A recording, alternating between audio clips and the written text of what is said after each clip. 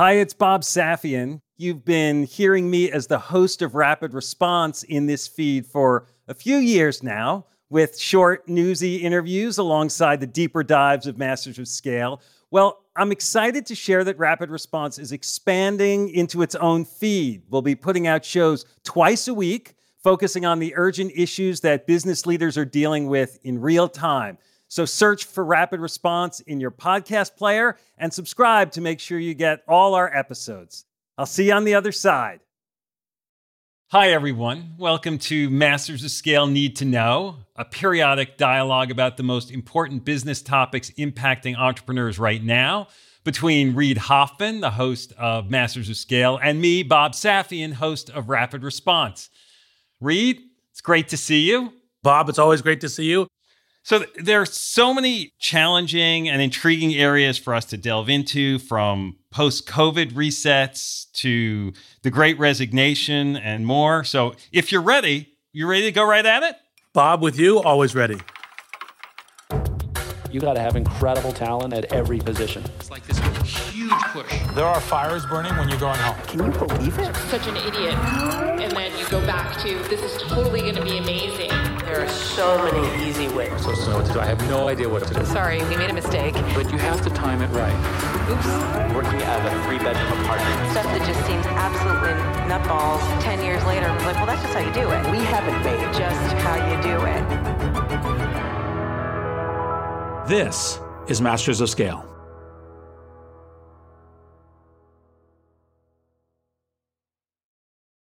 We'll start the show in a moment, after a word from our premier brand partner, Capital One Business. I woke up in the middle of the night because I had this nightmare that we were front page news, that we've done the stupidest mistake of our life by making this pivot. That's Aparna Saran, Chief Marketing Officer for Capital One Business, and she's recalling a moment from her previous position at Capital One when she was heading up a team designing a new business card. We had just made the decision to go all in and sunset the prior version of the product, which was honestly the cash cow for our business. When we made that decision within a senior leadership meeting, as someone who had been on the journey to build this out for 5+ years, it was really exciting. But by the time the weekend hit, I started to feel the responsibility and the pressure. We are taking this big bet on something that I've built. Perhaps you've been there. You've made a pivotal decision, and then panic sets in. How would Aparna calm her butterflies and steer her team through this pivot? We'll find out later in the show. It's all part of the Refocus Playbook, a special series where Capital One Business highlights stories of business owners and leaders using one of Reid's theories of entrepreneurship. Today's Playbook Insight: have multiple Plan Bs.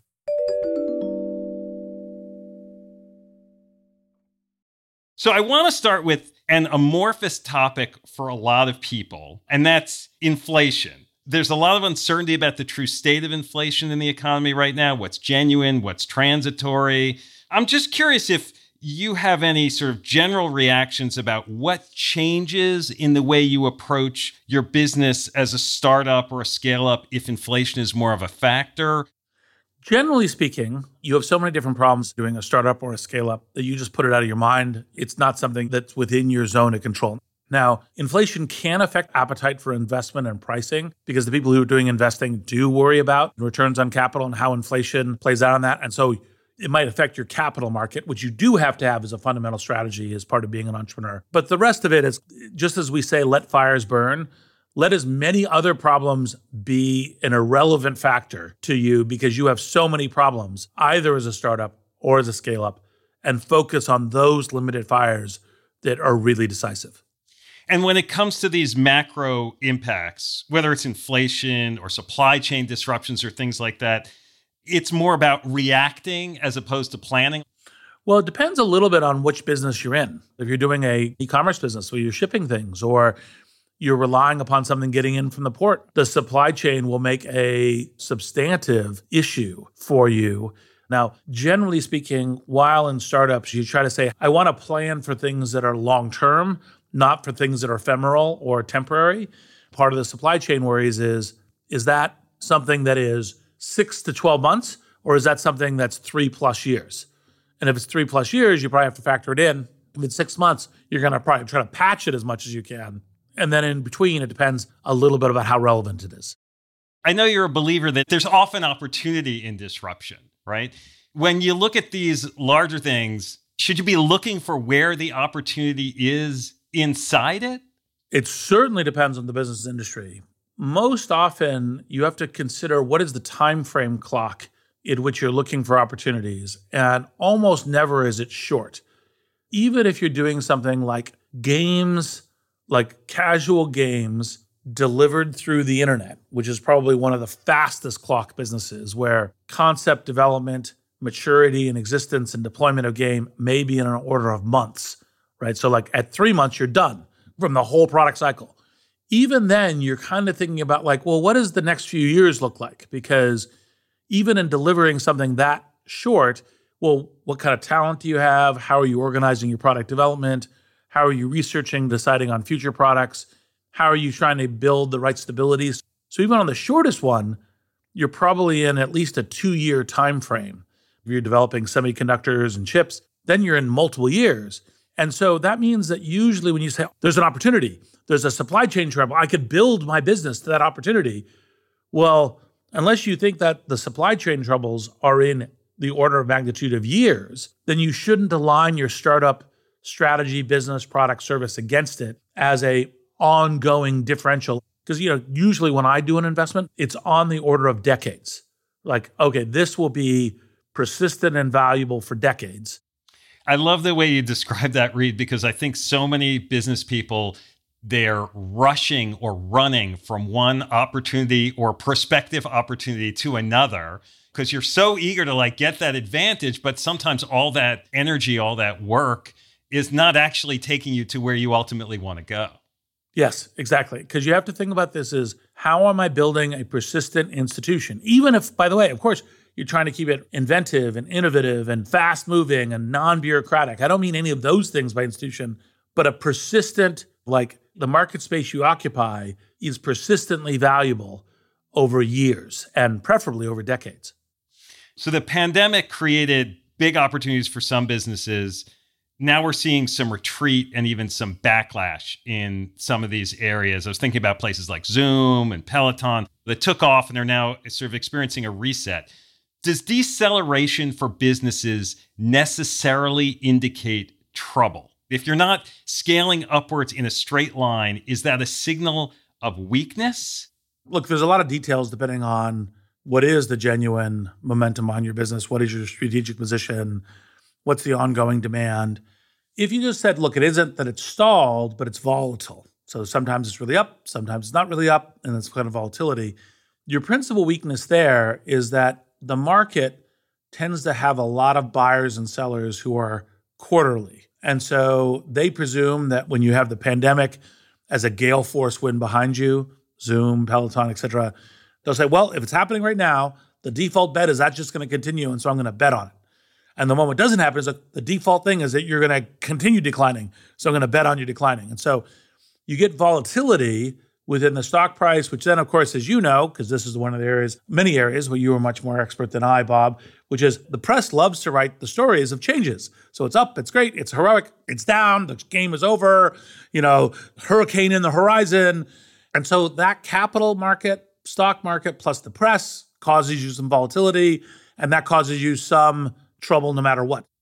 And so the valuation tells part of the story about what's going on with the business, but it doesn't necessarily indicate where the long-term direction of the business is going to go if the business is predicated on a larger shift that's ongoing. Yep. Right? Like if you believe that more people are going to be exercising from home in the case of Peloton, or certainly what happened with Airbnb through the pandemic went the other way around, right?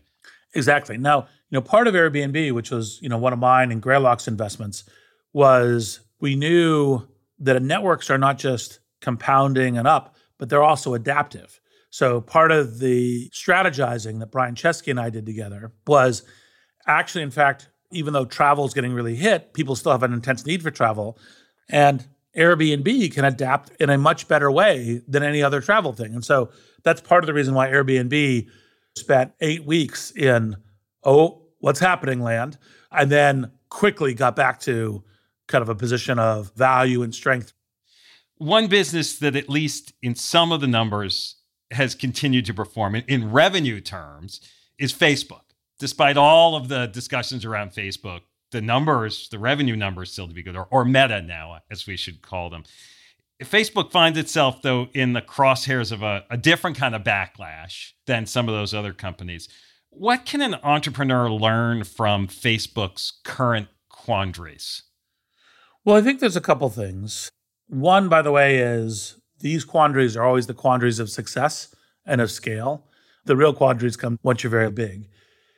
Broadly speaking, I think Zuckerberg's a learner. I think Facebook actually contributes a lot of good things to society. I think people forget how much families share pictures and what used to be very expensive for your average citizen. Now you have free communication and all the rest of that stuff. Now, that being said, it's clear that there's some real challenges, whether it's misinformation, whether it's questions around what happens in democracy, or whether or not it's kind of what Frances Haugen has been talking about. Well, is there impact on teenage girls? That's something disproportionate, something that Facebook could do something about.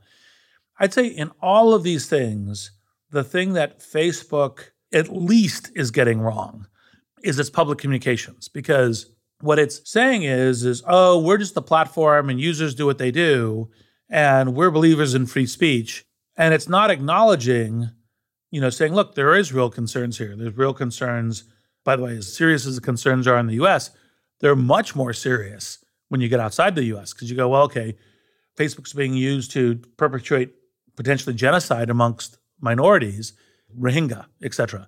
And I think that what Facebook needs to be doing at a minimum is communicating what it's doing, what its view is. Does it reflect that it understands that it's a problem? What it's at least going to try to do to fix the problem? That it hears people? They'll argue that they are trying to do that and the press isn't covering them. There's some truth to that criticism. But I think that it beholds them to say, this is our vision for a healthy society, and this is what we're doing. So, for example, it's great that they're doing the kind of study of how are we impacting our users. And they didn't have to report it, but now that it's out because of Frances Haugen's whistleblowing, it's like, okay, so you got that study. What are you doing about it? You doing more research? What's that additional research? What are the things you're doing to help fix it? And saying, oh no, we're not as bad as like Cosmo or Vogue isn't particularly compelling because you know that you're contributing to the problem. So what are you doing to help it? The thing that entrepreneurs could learn when you get into scale quandaries like this is to be more open and disclosive about, I hear you what the problem is. Here's how I think of the world that we're trying to create. And here's the things we're doing, which we hope will have some effect on the problem that you're talking to us about. And I think that's the general thing that other entrepreneurs who build very scale products who might end up in a quandary like Facebook's should think about doing differently as they approach their mega scale. You're so focused as an entrepreneur on success and on building that scale. And then once you have it, and maybe sometimes before you realize how much you have it, you can be having impacts that you didn't necessarily plan for or prepare for. And those are not easy to deal with. And they're harder because you are bigger. We had a guest on Rapid Response who I know you know and you work with, Sridhar Ramaswamy, who was at Google and now is at Neeva. But he talks about how the business model of your scaled organization can sometimes work against your efforts to control the impacts that you're having, that it can distort or impact how you're dealing with those new challenges. It's another version of the innovator's dilemma that you have to pay attention to. So, for example, in the Facebook case, the criticism, because it sounds very good and makes Facebook sound demonic, is they're prioritizing profits over people. And it's like, wow, that seems like those are just bad people. And look, I talk to a lot of people. I know a lot of people there. I understand how they think of the world. They're not actually thinking about it that way. However, the way they got to scale and the way that they became the dominant platform is what they did is they prioritized engagement over everything else. And engagement is measured by, well, how long does the person stay with the site? How many times they come back? Are they active? Do they click on things? Do they post things? So they're prioritizing engagement over everything else. And by the way, there's an argument about, well, prioritizing engagement is democratic. It's giving people what they want to do. They demonstrate by their action of their fingers, by the action of their clicks. Now, I myself am only partially sympathetic with that Facebook answer, because I think the answer is also like, well, you can pretty easily cause people to spend a whole bunch of time engaged but enraged. But it's that success by which they say, well, we're giving people what they want. It's demonstrated by engagement. That is the actual thing that's going on, not the, oh, look, we make more money. Now, they do make more money from it. If they lost money from more engagement, then engagement wouldn't be their focus. So Facebook took on the name Meta, trying to assume the benefits of an association with the metaverse. When you hear talk about the metaverse, how realistic or far along should we think about it being? I mean, I know Nike asserted its rights to all of its shoes, how they might be used in the metaverse. Should businesses be looking to protect themselves, prepare themselves for a metaverse? Is the metaverse an arena where entrepreneurs and startups should be looking like, oh, this is somewhere I can launch new ideas? So first, we are already in a metaverse. Right now, Bob, you and I are in the Zoom metaverse, right? The internet and actually telephony before it has all been versions of the metaverse, and we're continuing to iterate. And so most often, people say, oh, no, we're going to be in haptic suits and goggles and in a virtual reality that might be Mars or something else. So there are going to be multiple metaverses in various ways, and they're going to play different roles in our lives. So then you get to the strategy question. You say, well, how do I think the metaverse is going to be evolving? And then under which timeframes? Oh, I need to be prepared for the Ready Player One-like experience where we're like all going to be living in the metaverse. Well, not anytime soon. That's not a soon thing. And so if you really prepared for that now, you're going to really miss your investment opportunities. So you need to be looking at what are the things for me? And there's something I should assert that's fairly cheap to assert, a la Nike. Say, well, we own our shoes, in the metaverse. You're like, okay, great. That's not expensive to assert. It's a legal kind of thing, probably good thoughtfulness, because it doesn't really matter if, nothing really plays out there for 10 years, right? Or 20 or whatever. On the other hand, if you think something's coming very soon, that's when you may really adjust your business around it. It is fundamental that you should be thinking about, as a scale business, is you should, every quarter to every year, list every technology, artificial intelligence, synthetic biology, virtual reality, augmented reality, a la metaverse, quantum computing, cryptocurrencies, and you say, is there a big shift coming in my industry or my business, potentially off this? And you might go, well, look, I'm doing a restaurant chain, and I looked at crypto and go, no, nothing for crypto. Not going to be paying with it anytime soon. Fine. That takes you 15 seconds. Metaverse is one version of that. You should be thinking about it, but your thought might be 5 minutes, nothing near term, nothing long term. I'll think about it again in a bit. Earlier this season, I spoke with the CEO of gaming company Electronic Arts, Andrew Wilson. Andrew says that there are two distinct groups of industries that will be clawing at the chance to scale in the metaverse. But how will it play out? Let's listen. What the metaverse really is a 3D virtual representation of a social space. You should think about entertainment. You should think about education. You should think about exploration. And ultimately, you should think about corporate enterprise. And I think we're going to see two groups kind of running towards this. You're going to see groups that have this kind of social interaction as their core conceit or their core motivation. Think Facebook, think Snapchat, think Twitter, who are going to look to try and build out 3D virtualizations of that space.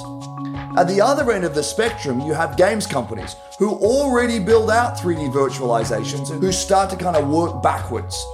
And what other things can you do in a game beyond just the core conceit of the games? I will tell you, we're at the very inception of this, the very inception. And so it's hard to understand how it's all going to play out. We'll be back in a moment after a word from our premier brand partner, Capital One Business. There was panic that set in that night because I didn't want to let people down. We're back with Aparna Saran of Capital One Business. She was recalling the time she woke up in a cold sweat, terrified that the new product she had been working on might fail. So the next morning, she sat down and wrote an email. was Sunday morning, and I said, you know what? I'm going to just like share this with my peers. It was very emotional. It was like sort of a cry for help. Aparna realized that if the new product didn't take off, she needed a plan B, preferably multiple plan Bs. I'm inviting them to be the thought partners so that we are mitigating as much risk as possible and we have contingency plans in place as we make this move. You write something like this and your heart is pounding, should I send this? It was a super vulnerable moment for me. But then I was like, I'm going to just send this. Like, what's the worst that'll happen? It can't be worse than being on the front page of the newspaper. So she held her breath and hit send. What happened next would surprise even her. We'll hear about that later in the show. It's all part of Capital One Business's Spotlight on Business Leaders, following Reid's Refocus Playbook.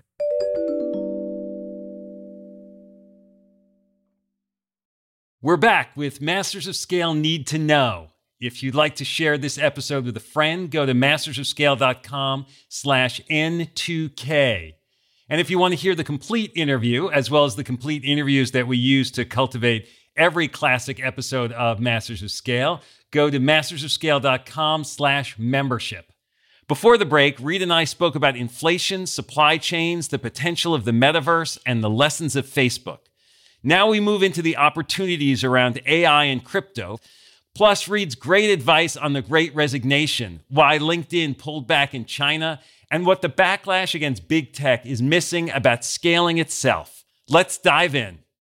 So you mentioned a list of technologies there to keep track of, and one of them you mentioned was artificial intelligence. Yep. I did a segment with Eric Schmidt, who's just come out with a book called The Age of AI, and the dialogue was almost schizophrenic. Like, on the one hand, Eric talks about these amazing benefits of AI and how if business leaders don't follow along, they're going to be completely disadvantaged. And on the other hand, he also talks about these like risks to humanity. How should I think about AI? Like, as a business person, what's my responsibility for deploying it or considering it? Do I need to use AI? Can I afford not to use AI? So the right way to think about AI in a very broad brush is it's an amplification of how software, e.g. the world of bits, is going to be affecting everything, the world of bits and the world's atoms. And AI is at the minimum, a new programming routine that can create programs in ways and of shape and capability that we've never seen before. A very simple way of putting this in terms of developer productivity is 20 years ago, to write a spell checker was like thousands of lines of code, months of debugging, and lots of corner cases. Now it's about 100 to 200 lines of code where you basically say, ingest the internet and learn to make a spell checker, right? And then it generates a spell checker that was probably better than the ones you did before. Now, obviously, spell checking is a well-understood problem and not one that's particularly revolutionary, but you can get to revolutionary when you say, well, when there's things that by ingesting lots of data, you can suddenly do something or know something that people didn't know before. So we're going to be making engineers and developers 2x or 3x more productive. We'll almost certainly have a revolution in robotics, which will lead to manufacturing, not just autonomous vehicles, but a bunch of things there. Already they're doing sensors in plane engines to make sure that they're maintained well. You begin to funnel that through AI and you learn other things about how to better build them, design them, repair them, maintain them, etc. The New Zealand sailing team won by using a boat designed by AI, right? So that's how broad all of this goes. And so more or less, every business's question probably around AI is not a if, but a when and a how. Now, the when may still be a fair ways out because most of the really strong, amazing results come from super expensive compute. And it's beyond what most companies can do. I think that mostly when you get to new technologies, everyone starts with fear, hence Terminator film, et cetera, et cetera. And I'm a techno-optimist, not a techno-utopian.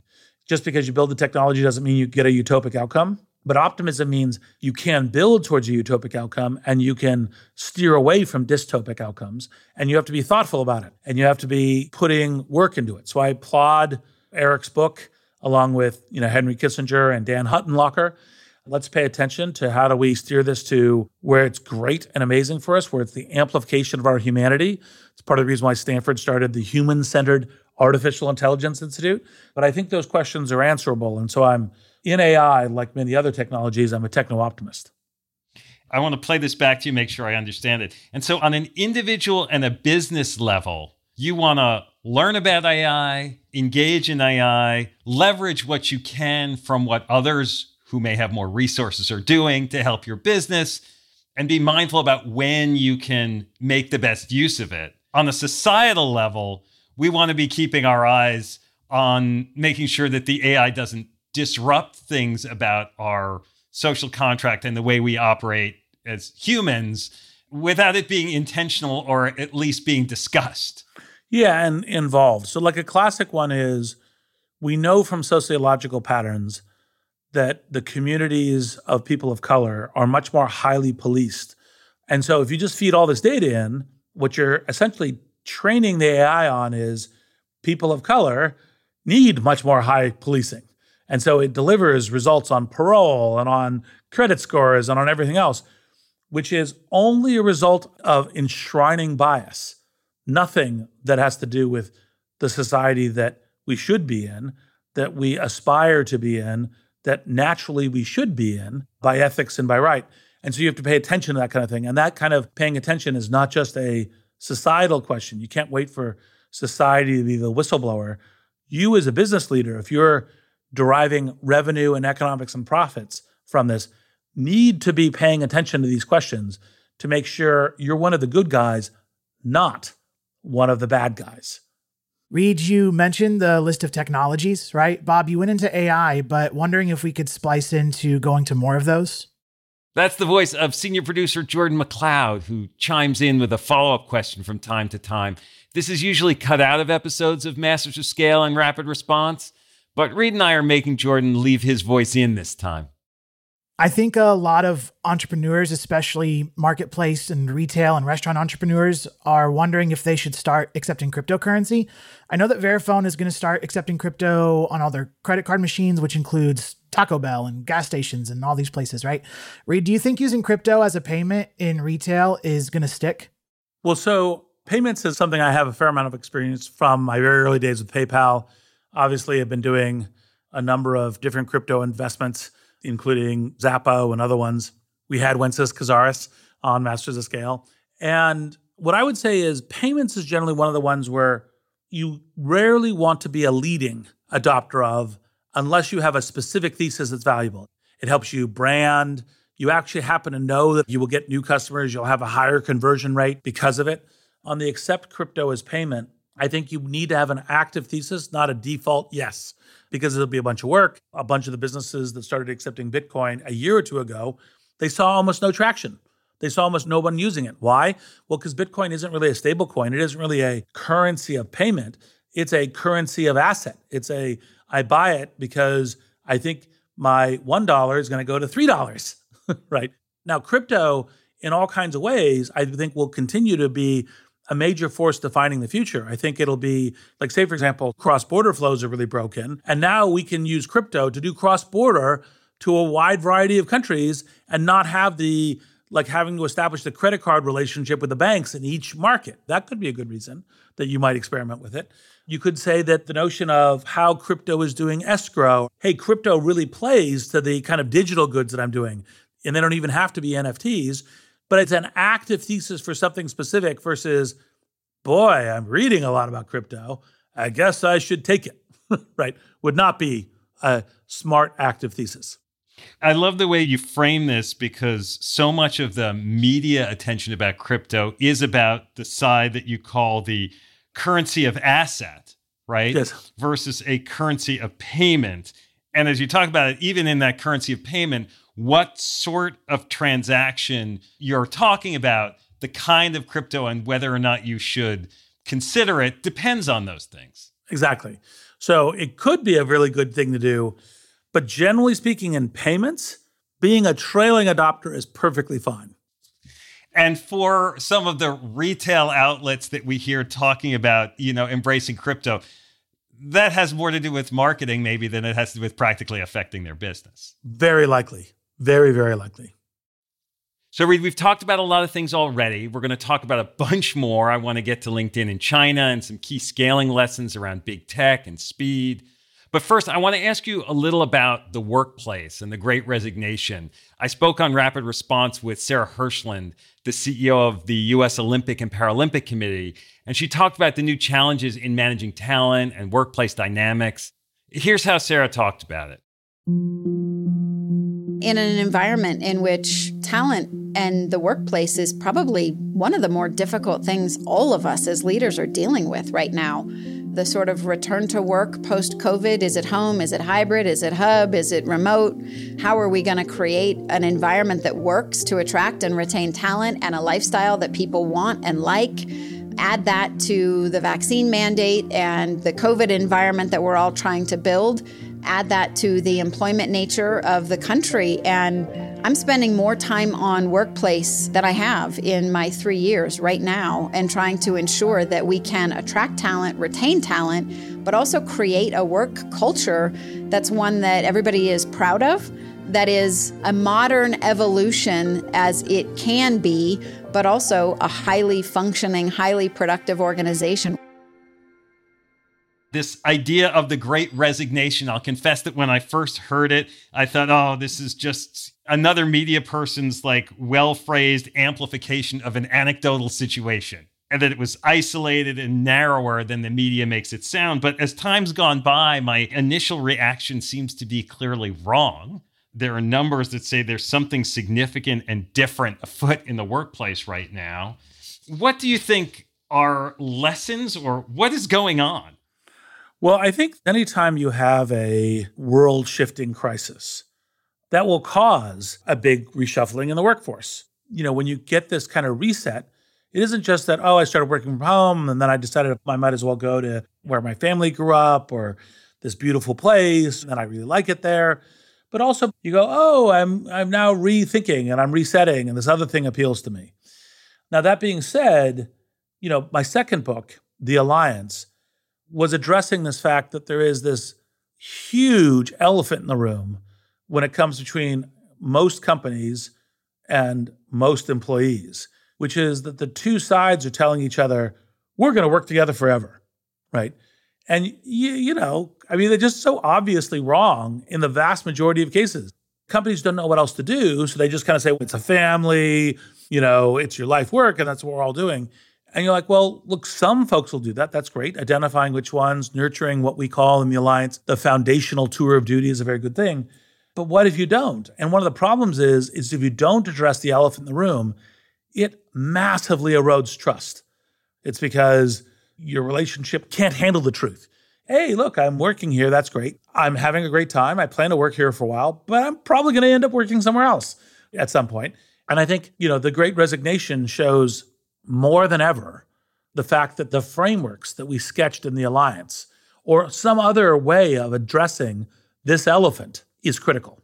Yeah, well, this idea that you've talked about of a tour of duty is just more realistic about the way work is done now. And I guess I feel like the pandemic, the robustness of the economy and the job market together, a lot of people have just sort of realized like, you know, my job kind of sucks. You know, I'm not going to do that anymore. And in some ways, it's like that the demands, the compensation are sort of out of whack. You know, like some people are saying, oh, look, they're being pampered. They're prima donnas, these Gen Zs or whatever. But in a capitalist system, if you can't get people to take on jobs, then the rewards must not fit the task. The task must not be set up the right way. Part of what's good about the capitalist system is how do you create the kinds of jobs, the kinds of work that people want to do. Yeah, and the kind of work that leads to somewhere. That's not just busy work. You know, COVID has disrupted also the workplace. This prospect of work from home versus in office is up in the air. It separates industries, how different industries are doing it, how different companies are doing it. Do you think a business has to decide if it's we're a work from home place, we're a work from office place? How do you decide if you have to take sides? You don't want to seem like you're a heavy-handed autocrat who doesn't care about the health of their employees, whether it's the illness health or the psychological health But we can get to a certain amount of dynamism and, hey, we're going to start with a couple days back at the office and kind of rotating. We're going to see how that works. I myself am a strong believer in saying, hey, you have to get vaccinated because the vaccine is not just a question of your own health, but it's also a question of how much you're risking the people you're around. Now, that being said, I think that many more businesses and many more employees are going to realize that they're going to want to be in the office than they currently do, because what they're normalizing on, all these people who say, I like working at home, this works really well, is what they're normalizing on is an environment where everyone's working at home. And that's not going to persist, for sure. A limited number of all distributed companies, that will persist for those companies. But a lot of companies will go, actually, in fact, we get a lot more creative work when we're in the office together done. We get some innovation. We make decisions faster. There's all these reasons that a lot of work will happen back in the office. Some people say, well, I really like working at home so much, I'm going to orient toward a no office company or one that's really investing heavily in hybrid. And others will go, no, actually, in fact, personally, the times that I've been back in working with people in person has been a great joy. And so I'm a great believer there's going to be a lot of return to the office. And once it's there, then there's going to be a lot more return to the office. Follow up about Great Resignation. When you were talking about workplace, they're very related in my mind. It's like I'm going to start working at the company that lets me work from home more often, rather than working at the one that's forcing me to come back to the office. I hear my entrepreneur friends, as it were, saying that a lot, right? So I'm wondering how much those two pieces are connected in the great puzzle of the workplace. Look, some percentage of people above zero will have now discovered that they really like working at home and that has all kinds of beneficial features, whether it's a creativity mindset, they're an introvert, an easier connection with family, the location that they can then choose is so much better. I also think that employers will go, wow, some of our really important talent is going to decide that. And some of that really important talent is really important to keep in the company. And so we're mostly coming back to the workforce. We're going to add functions of doing hybrid. So I think all of this dynamism and a stronger companies, a stronger set of selections for talent and how the talent best expresses itself, and hopefully overall, everyone's happiness. Yeah, I mean, there has been increasing flexibility in how work gets done before the pandemic, right? Like that was already coming. And like many other things, the pandemic accelerated it. That doesn't mean everyone's going to jump into doing it, but the breadth of options available to us, or the breadth of options that people will expect, is going to continue to expand. Exactly. Former PepsiCo CEO Inder Nui was on an epic episode of Masters of Scale at the start of this season. How she builds a supportive workplace is truly instructive in its clarity. Let's listen in. I looked at each person in my company not as a tool of the trade, but I looked at them as an individual asset that had to bring their head, heart, and hands to the company for the company to be successful.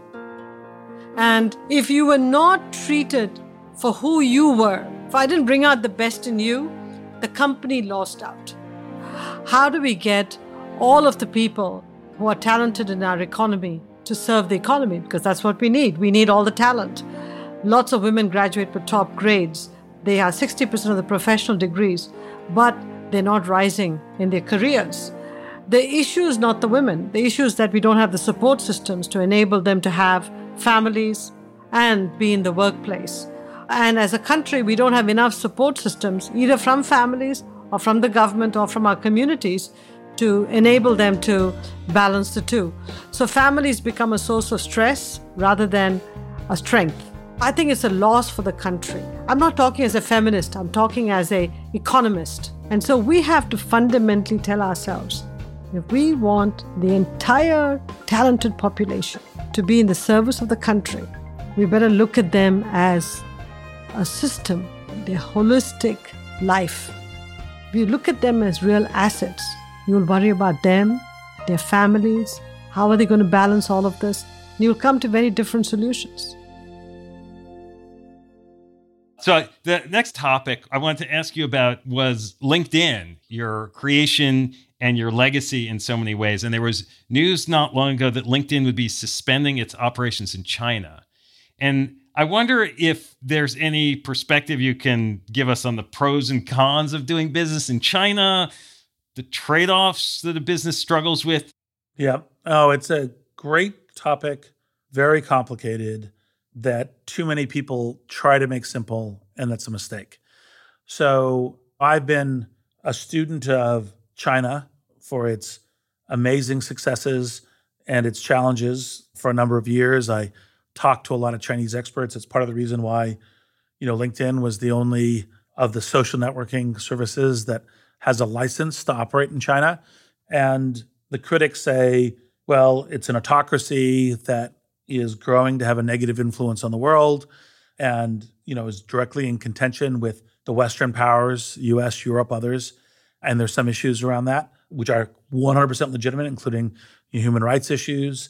On the other hand, here is also a government that has raised more than the entire population of the United States out of poverty in terms of their economic progress, in terms of the well-being for that, who are systematically trying to invest in various efforts to change the trajectory of climate change.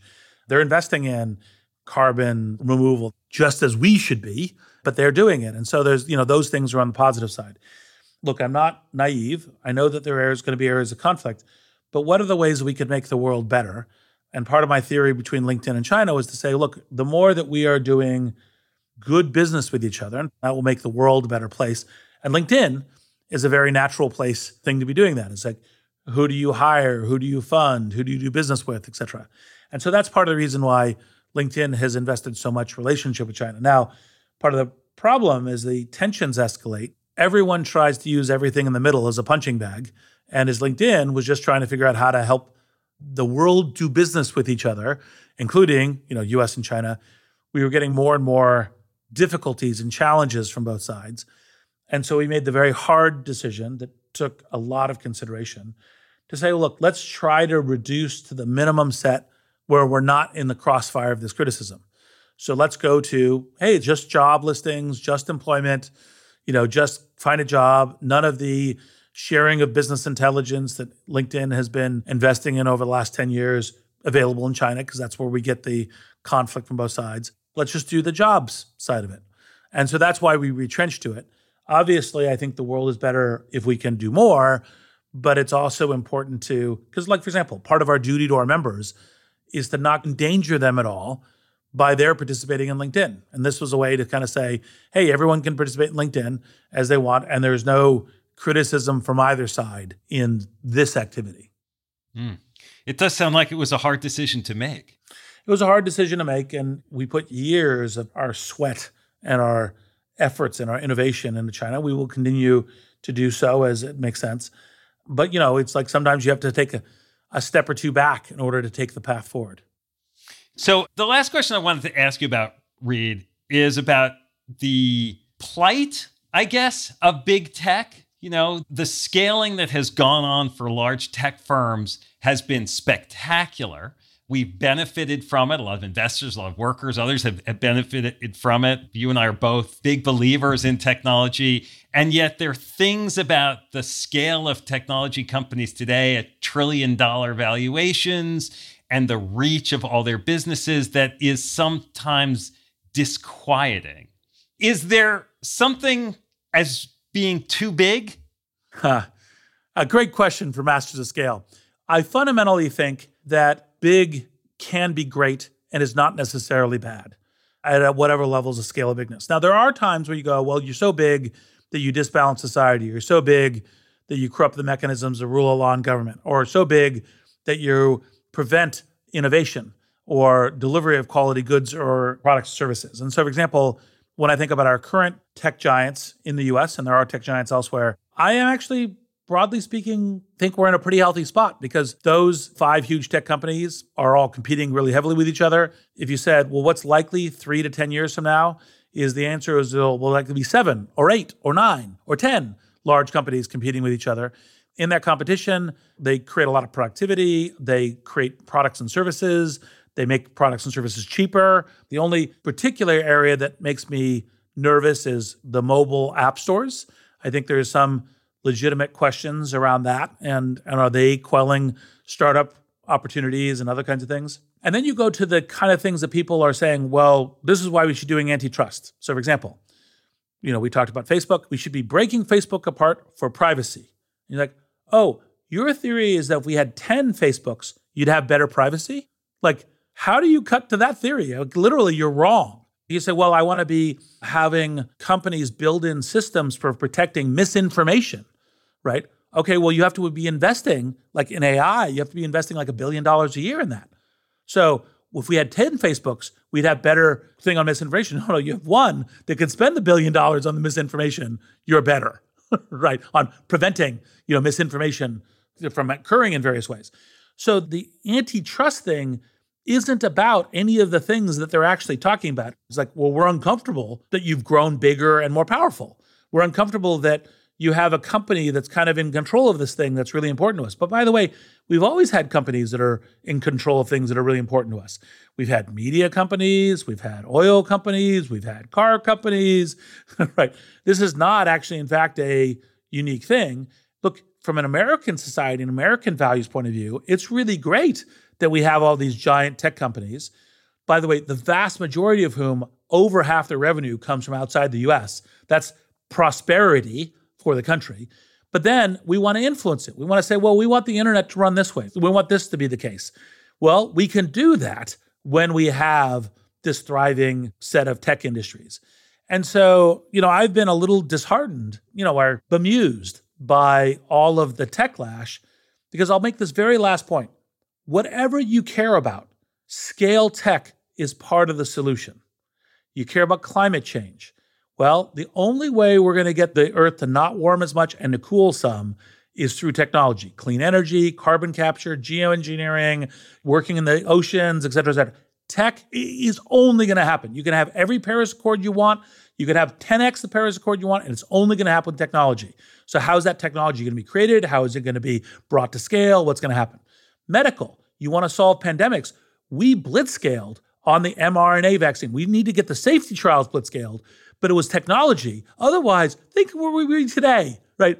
As pathetic as our global public health response has been to the pandemic, think of how much worse it would be without the mRNA technologies. We want better education, creating a whole bunch of new educational AI, software, other kinds of things. Could scale everywhere in the world, could bring literacy to every single child on the entire planet is doable with technology. And look, startups are one central way, and that's a great way. Large companies do a lot of investments too. And so I think all of that is really, really important. And so, I don't think that oh, that's big. You're like, well, look, what are we creating with it? What are we making? And what can we make? Yeah, I think some of the discomfort is that, like, historically, big meant slow, right? And today, the biggest firms, in some ways, are the fastest. And they're taking us in places where, certainly for governments that are slow, it can feel disconcerting because control has gone to these entities that are rivaling governments. But as you say, when the challenges are planetary, right? Global health, climate change, we need the facilities that can move at pace globally. And right now, the way governments work, the only place that's happening is through technology platforms. Exactly. And so the question is, we should be playing into that future with ambition, with heart, with soul, with speed. And by the way, to your point, Bob, it is really interesting how these companies continue to compound at scale in various ways and don't slow down as much as they used to slow down. Startups are still moving faster. So as fast as you see these big companies moving, you're like, wow, they're releasing new products and everything else. What's going on startups is even faster. So this is part of the thing. Boy, we're accelerating into this future, and trying to enshrine the past to prevent the future is a disastrous idea, because probably the best that will happen is you say, well, we'll give up the future and someone else will do it, not us. And I don't think that should ever be our position. I think our position should be is we create the future and we make it available broadly and to everyone and dynamically as we do it. But accelerating to creating that future is actually the goal. And that's part of the reason why we do podcasts like this, because we're trying to help everyone understand how to scale more effectively, ethically, humanly, but also fast and competently. And so all of those things can be done together. And that's the game we seek to play. That's the future we seek to create. Yes, and to pull along all of those organizations that may not be the fastest tech companies and may not be the fastest startups, but can be faster and help us solve all these problems and challenges more effectively. Exactly. Yeah. Well, Reid, as always, it is a pleasure to talk with you and to learn from you and to share ideas. So thank you. And Bob, and likewise, and on our next conversation, can't happen soon enough. Amen to that. I'm Bob Safian. And I'm Reid Hoffman. Thank you for listening. And now, a final word from our brand partner, Capital One Business. Throughout the day, text messages and emails kept pouring in. Whatever you need, just let us know. We're back one more time with Aparna Saran of Capital One Business. She was telling us about a Sunday morning email she fired off in a moment of panic.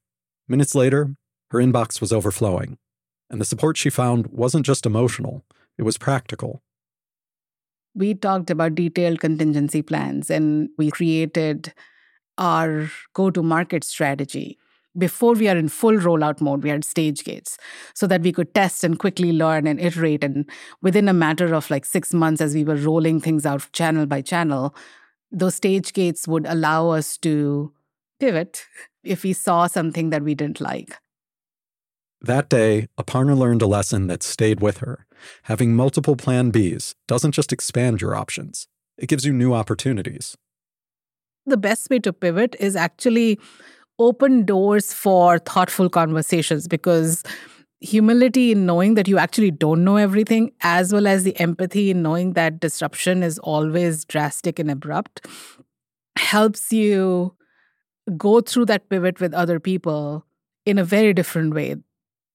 Capital One Business is proud to support entrepreneurs and leaders working to scale their impact, from Fortune 500s to first-time business owners. For more resources to help drive your business forward, visit CapitalOne.com/businesshub. That's CapitalOne.com/businesshub. Masters of Scale is a Wait What original. Our executive producers are June Cohen and Darren Triff. Our senior producer is Jordan McLeod. Our supervising producer is Jay Punjabi. Our producers are Adam Skuse, Catherine Clark-Gray, Hailey Bondi, Marie McCoy-Thompson, and Christina Gonzalez. Our editor-at-large is Bob Safian. Our music director is Ryan Holiday. Original music and sound design by Eduardo Rivera. Audio editing by Keith J. Nelson, Stephen Davies, Andrew Nault, and Mike Gallagher. Mixing and mastering by Brian Pugh. Special thanks to Chris Ye, Elisa Schreiber, David Sanford, Saida Sapieva, Greg Beato, Adam Heiner, Emily McManus, Kelsey Capitano, Tim Cronin, Anna Pisano, Ben Richardson, Mina Kurosawa, Sarah Tartar, Charlie Meneses, Chineme Ezequena, and Colin Howarth. Become a member of Masters of Scale to get access to a year's worth of courses and content on the Masters of Scale Courses app. Find out more at mastersofscale.com/membership.